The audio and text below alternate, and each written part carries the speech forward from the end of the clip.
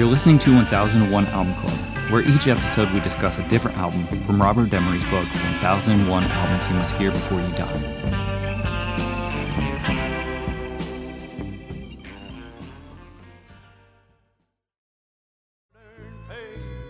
Piano rolled blues, danced holes in my shoes. There weren't other way to be. For lovable losers, no account boozers, and honky-tonk heroes like me. Hey, hey.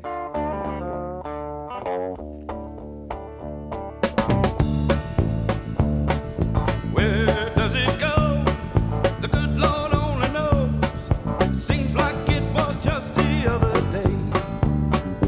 I was down at Green Gables, hawking them tables, generally blowing all of my hard-earned pain. Piano blues, danced holes in my shoes.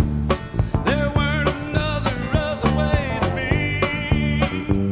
For lovable losers and no account boozers and All right, for this episode, we'll be talking about Waylon Jennings' Honky Tonk Heroes. In the room, I have Rob, Yes, sir. Ben, Howdy. Solange, I wanted to say howdy.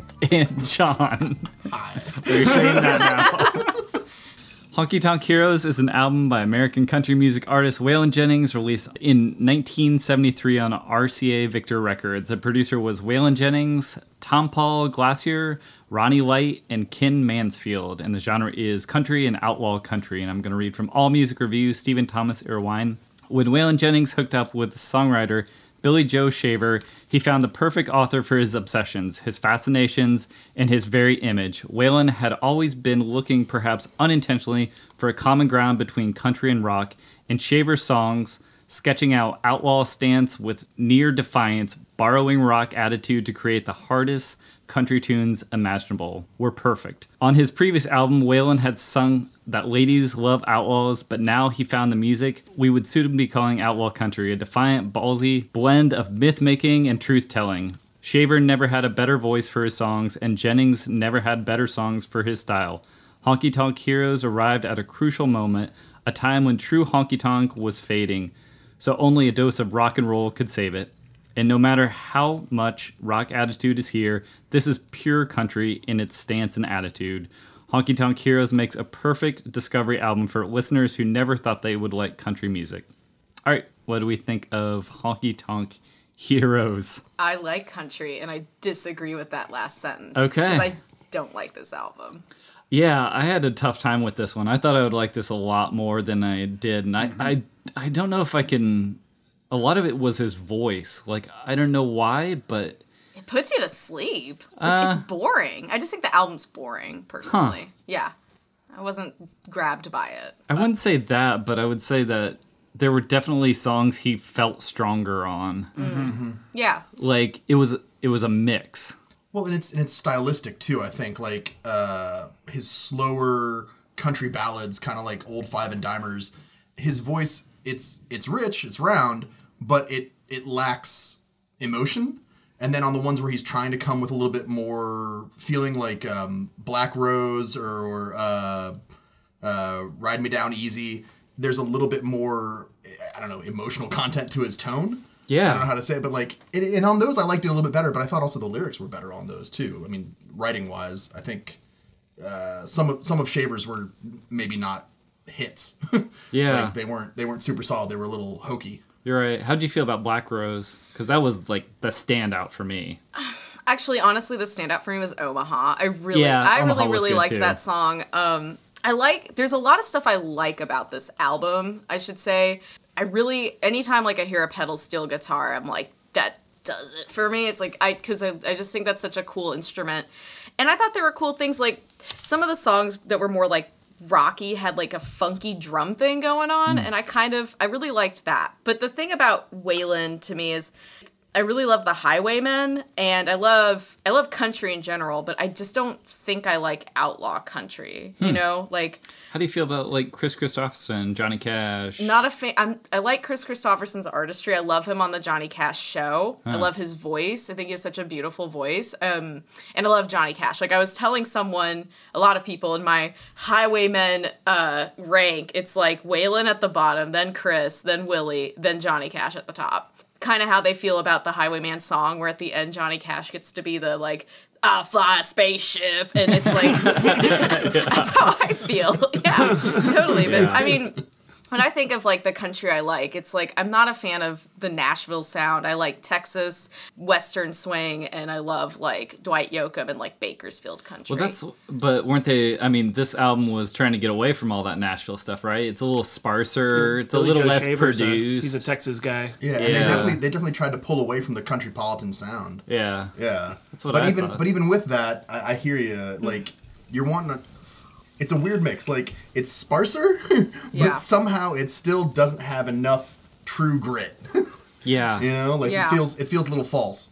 I don't know. I mean, I think that's why I think like I don't think of Dwight Yoakam as like sparse. Like I think of Dwight Yoakam as like kind of like drinking country. Like this is sad drinking country.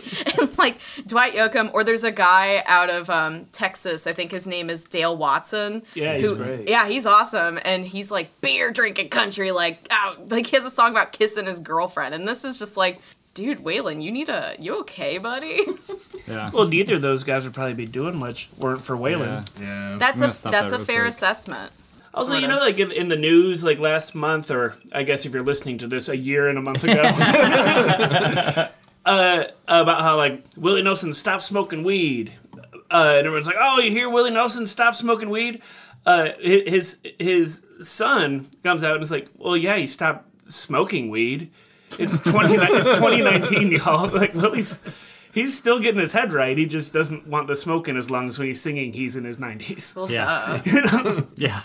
I do have a question about this album. Is the last song, is that his like single that he released? Like, because that's the charting single from this album. I thought it was really interesting how he put the charting single.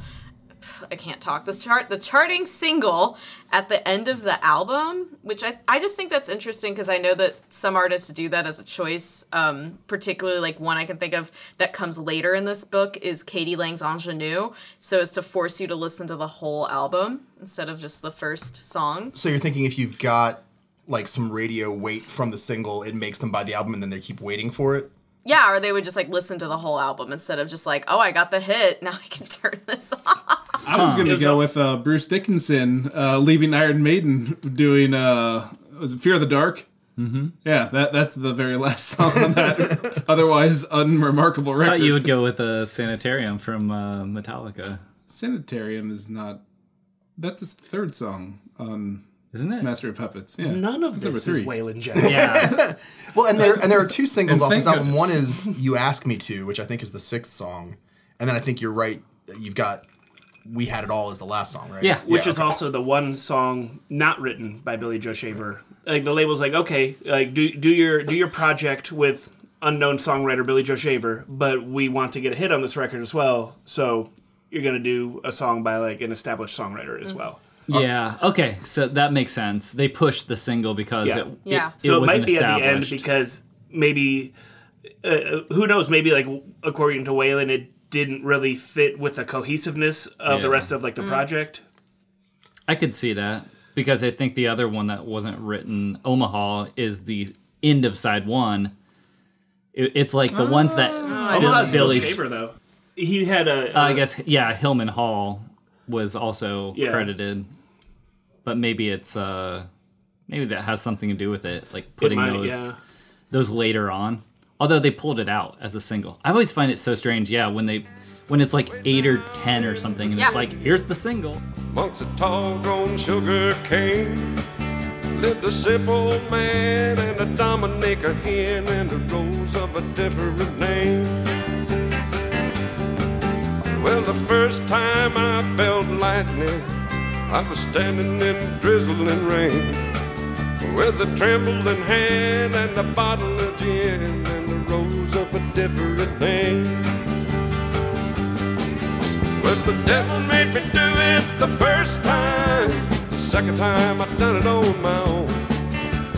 Lord, put a handle on the simple-headed man and help me leave that black road. For sure. I mean, there's some. I mean, I don't think any of these songs are bad. I think that there's some pretty good songwriting, lyricism in like Black Rose and some other things. Just interesting lines. Nothing amazing, but nothing that's a dead weight really. I like that he kept everything between 3 minutes and 30 seconds and 2 minutes and 30 seconds. It was very easily digestible. I agree with that. I like that a lot too. It's a very short album, which is easy. Yeah, 28 minutes, Yeah, right? yeah. Yeah. I enjoy this whole record. It doesn't blow my mind though. Yeah. I was interested to hear your take because I think of a couple people when I think of country music, and you are one of them. Mm-hmm. Just from your growing up around country music. Who's the second one? Sorry. What? Who's the second one? Hank Williams. Matt Alana Martin. Yeah. No, I like outlaw country. I like country. I like honky tonk. I like outlaw country. And I like Waylon Jennings. I wasn't familiar with this album. And I don't know what I was expecting. But I was a little underwhelmed. But at the same time, I enjoy the whole thing. Like, it's very easy listening for my ears. It's those sounds I like. But I really just thought there was going to be a bit more I could hang my hat on. Yeah. You know that Billy Joe Shaver shot a dude in a bar in 2007 for disrespecting him? Apparently, that's par for the course. Do you know how he got to write these songs? Oh, yeah.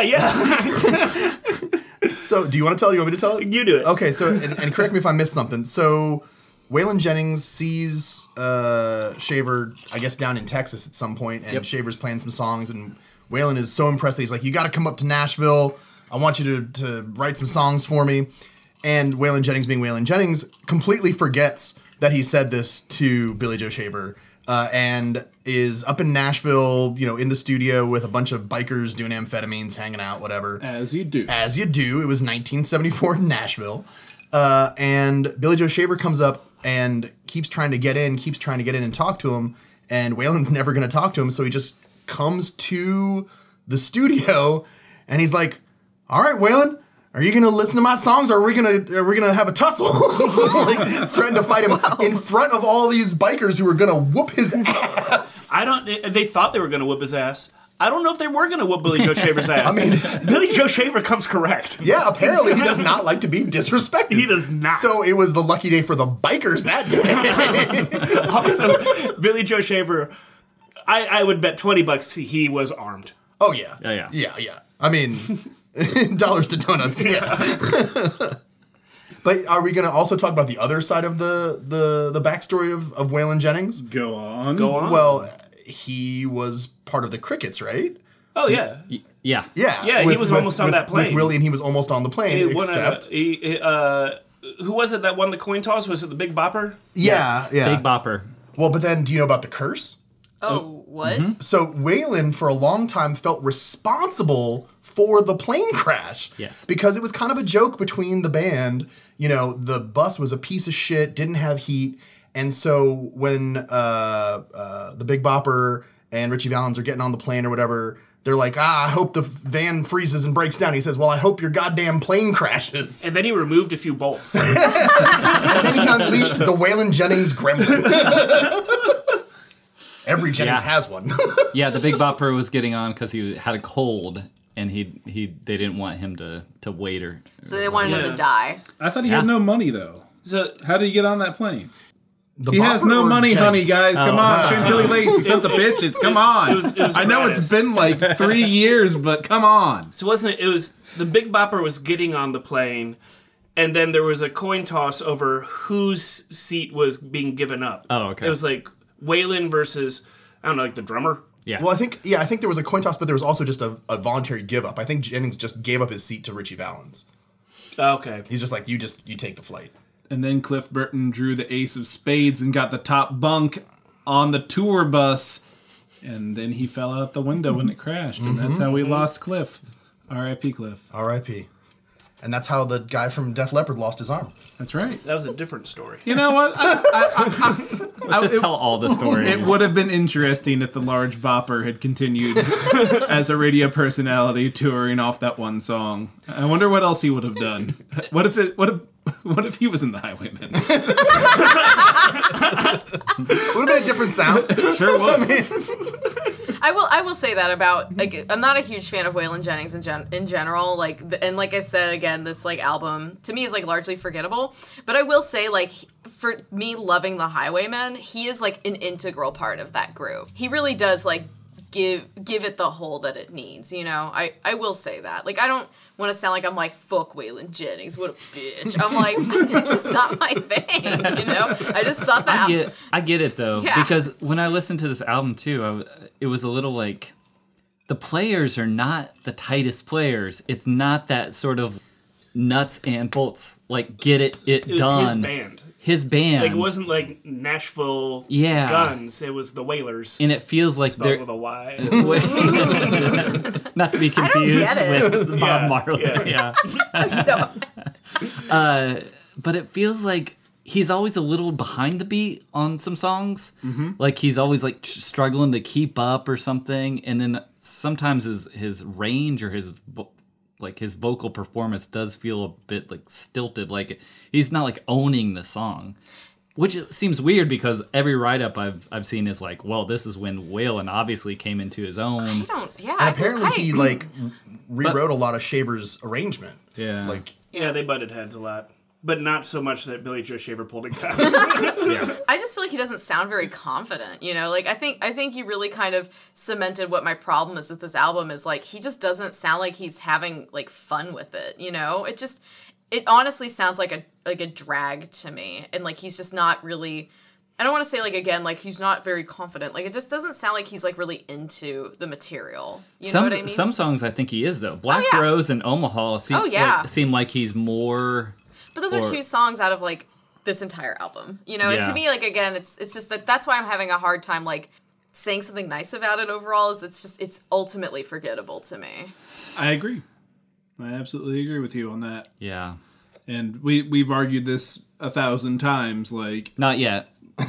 Not yet? 289 times. Yeah, we only 290 sometimes. I think we will argue 800 times more. But yeah, the idea that two songs out of, 10, 12? Well, I think, again, this book relies on this is the culmination of different styles. So they infused rock into a stripped-down country sound. This becomes outlaw country. It's very important because it is a sort of that album that broke the mold. And now from here, Chris Christopherson, Willie's going to do Redheaded Stranger. You know, we're going to get all those different aspects of Cash and all these guys. I think that's why it's here. Yeah, Like, absolutely. The time and the place historically for this album to happen, like you said, just if this really was the catalyst that kind of crystallized that movement, and that movement was so important to future movements, then you can't ignore that. But I'm not blown away. It also it was his first number one this time, and then he had I'm a Ramblin' Man, which was also a number one single. Then he had Rainy Day Women, and then like it just continued. It was like a Dukes snowball. of Hazzard theme. Yeah, he was doing everything.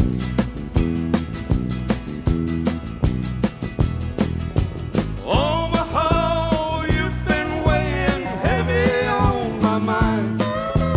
Guess I never really left it all. I'm turning all those roads I walked around the other way. Coming back to you, Omaha.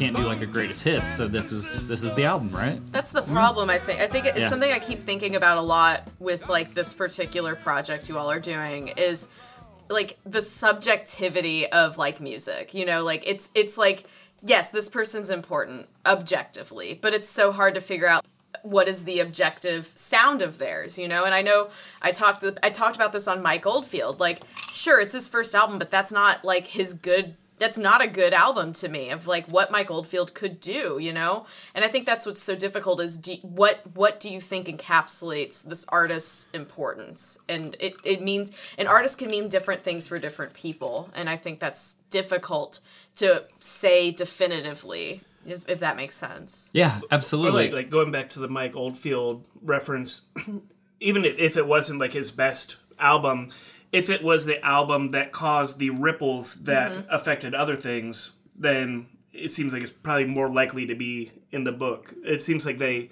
err on the side of historical importance. Absolutely. Yeah. Or marketability, sort of Yeah. like the popular albums. They're not always the best, obviously. Yeah. But it made a huge impact. Yeah. And so what they're saying is you should probably check this album out because this led to this, which led to this, you know. Yeah. Which I think has been kind of good for us because we've been seeing, you know, this is the start of maybe we don't like it, but we see the result of it. You Yeah. know, we see other things that we like better later on that were a result of, you know, I'm trying to think of Country Joe in the I was gonna say Disraeli Gears by Cream. Like Cream Sure. is Yeah. like Yeah. the start of something, and then we're gonna get into ZZ Top. We're gonna get into all these other bands. That Or are a American result. Beauty by the Grateful Dead, you know, Working Man's Dead. I don't know if you guys covered that one, but you know, No. like American Beauty and Working Man's Dead are like the start of a literal phenomenon, you know? Yeah. Like something that like my sister followed the Grateful Dead in the 80s, you know? It's something that like really took people by storm, and you don't even think about people talking about their studio albums. It's all about like ooh, live at Touch of Grey or nothing, dude. Wherever. We are Touch of Grey people here. Yeah. I'm okay with American Beauty. I like American Beauty. I think it's a cool album. I got some other fun facts from Jennings. Obviously, he lived a pretty interesting life with all his traveling across the country, being the bassist for the Crickets and everything. After Buddy Holly died, one of Buddy Holly's bandmates gave him a motorcycle that he had originally given to Buddy Holly, set it right there in his hotel room, and Waylon just got on the thing and started it up and like ran it right out of the hotel. I'm assuming he was on the first floor. I would hope so. He's an accomplished writer. I hope not. I hope not. Right down the stairs. It was- In the elevator. It's like waiting. And that's when he composed the Dukes of Hazzard theme song. That's when he passed out from carbon monoxide poisoning in an elevator. It was a 1958 Ariel Cyclone motorcycle. And it said it used to belong to Buddy Holly, but I had also heard that it was like a different version, or it was a different one. It's so good. His quote about it too. I walked into my hotel room after the show and saw it sitting there. What else could I do? I swung my leg over it, stomped on the Kickstarter, and burst into roaring life. First kick. It was midnight, and it sounded twice as loud, bouncing off the walls of the hotel room. I'm sure it did. I knew Buddy wouldn't mind. Buddy's dead. I know. Well, what else could you do? Yeah. Buddy's dead and you're drunk. What else could I do? He also, Waylon never played by the rules. Like, he just did whatever he wanted in this, I mean, obviously in the industry. And so when his time was getting shorter and shorter, he walked out on CMA Awards in 1970 because they kept just reducing his time slot, and he's just like, I'm out of here. So they were just left hanging. Also did it in the Tom Schneider show in 1998. They were going to taping, and Dr. Laura segment began to eat into Waylon's time. So he just walked off the set. And then Tom Schneider, there's like a clip of Tom Schneider being like, he doesn't have anything else. You mean like Dr. Laura Schlesinger? I believe so. wow. It's the 90s. That dates that. Yeah. 98. And does anybody want to talk about his contract? So after this, RCA was trying to... I think him and Willie were both on RCA, and RCA was trying to clean up the image, sort of like go with the studio guns. They didn't want these guys doing their own thing, and he kind of told them, "I got to renegotiate." Renegotiate. Cromulent. Embiggen. I have to embiggen. Renegotiate my contract, and so he brought in a lawyer, and they're sitting there, and everybody's just kind of.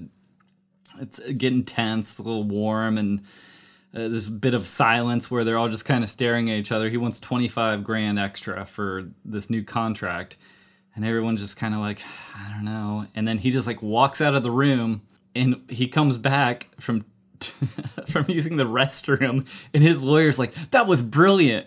I can't believe you would just walk out like that. That was a great..." And he's like, "I was just taking a pee." And he's like, "That's a $25,000 pee you just took." Maybe every time he walks out on something, it's because he has to pee and he doesn't know. And then he's being dramatic. Right. He's just bad at social cues. Sorry, Tom Snyder. I don't know. I mean, if you have IBS, sometimes you gotta go. Right. Right Sugar then was and there. full. Yeah. By the late 70s, he was doing Coke. 1,500 a day cocaine habit. Yeah. Nice. Yep. Oh, wow. Yeah, you called it. Sounds right. Yeah, amassing more than 2.5 million's worth of personal debt. Damn. To How your the My cocaine Pillow guy got loans? started. Who loans you cocaine? Dummies. Just pay me back. Flunked out of business school. Can I borrow that real quick? I'll bring it right back. Yeah, how do we feel about this? We want to go around? What do you think, Rob? Solid neutral on it. It doesn't blow my hair back, but doesn't offend me. Yeah. I'll never seek it out. Okay. Couple of cool songs. Yeah. Neutral plus for me. I enjoyed listening to it. If I see a copy and it's cheap, I'd probably pick it up. But yeah, I was really hoping to. Like a classic, like discover a new classic. Yeah. I was too. Yeah. Yeah, for sure. Yeah, I agree with both of but I agree with Birch, Rob, and Ben. Like I really wanted to like it. I really wanted to like it, and then when it started up, I was like, oh, okay, I see. I expected more. Yeah, me I too. expected more out of this. Yeah, Same. especially because, like I said, like I get like a little weird about like I don't really like Waylon Jennings, and everybody around like I've babysat like kids named after him. It's like people around here love some Waylon Jennings, you know. Yeah, I appreciate, I guess, what this does for the future. Yeah. Without this, there'd be no Squidbillies. So, and I need that. So. A true gift to society. Right, exactly. You got to see the end of the rainbow. Yeah. But yeah, nothing in here is a huge gem. There's, I guess for Birch and maybe for me and for some others, maybe Black Rose is the standout. So there are some things that are, kind of interesting, but nothing enough to make you buy the album. So neutral. Yeah, it was like a single for me. It was like a couple, maybe a 45 with Black Rose and Omaha or Write It On Down. Although I did really like, what was the second, the ballad? Old Fireman Divers? No. The, was it We Had It All? Whiskey. Last track? Last track Willie is- the Wonder and Yeah, Whiskey. We Had It All. That was good. And Ride Me Down Easy was good as well. It's something about it. I mean, I feel like if it's in this book, it needs to be like a real, like substantial, and it can't just be like, yeah, it started this way. It just sounds a bit dated. The recording sounds like just a little off or something. It just doesn't have the sort of there's just something missing. It's hard to give it the right perspective. Sure. Because we've been hearing outlaw country our whole lives. Yeah. And so I'm just trying to think of like if I had heard this in 1973 and had not yet heard any outlaw country, then maybe I would better appreciate like the fusion of like honky tonk and rock and roll that's going on here and appreciate it for what it is historically. But, growing up my whole life listening to the greatest hits of all these guys, this first outlaw country album is a little underwhelming. Yeah, I would say that too. And I feel like once you go into these albums too, you sort of that's just life. I mean, that's how you start to realize, oh, this is actually kind of doing something better, and you kind of whittle away at different albums, and they kind of fall off of your radar because, you know, some are more like classics, or those songs are classics that you're going to go back to, but maybe not this entire album. Right. So, If you were crate digging, would you pick this up? I would. yeah. Yeah. For the right price, maybe. Yeah, what's your top end for a clean copy of this? 6 or 7. Yeah. All right. Yeah. $100. No, I'm kidding. Sorry. All right, next time we'll be talking about Pink Floyd, Dark Side of the Moon. So excited. All right, thanks, y'all. This guy will shoot you. Oh, I believe it. Through the Georgia palms, you were there to answer when I called. You and me, Lord knows, we had it all. Remember how I used to touch your hair while reaching for a feeling that was always there. You were the best thing in my life that I recall. You and me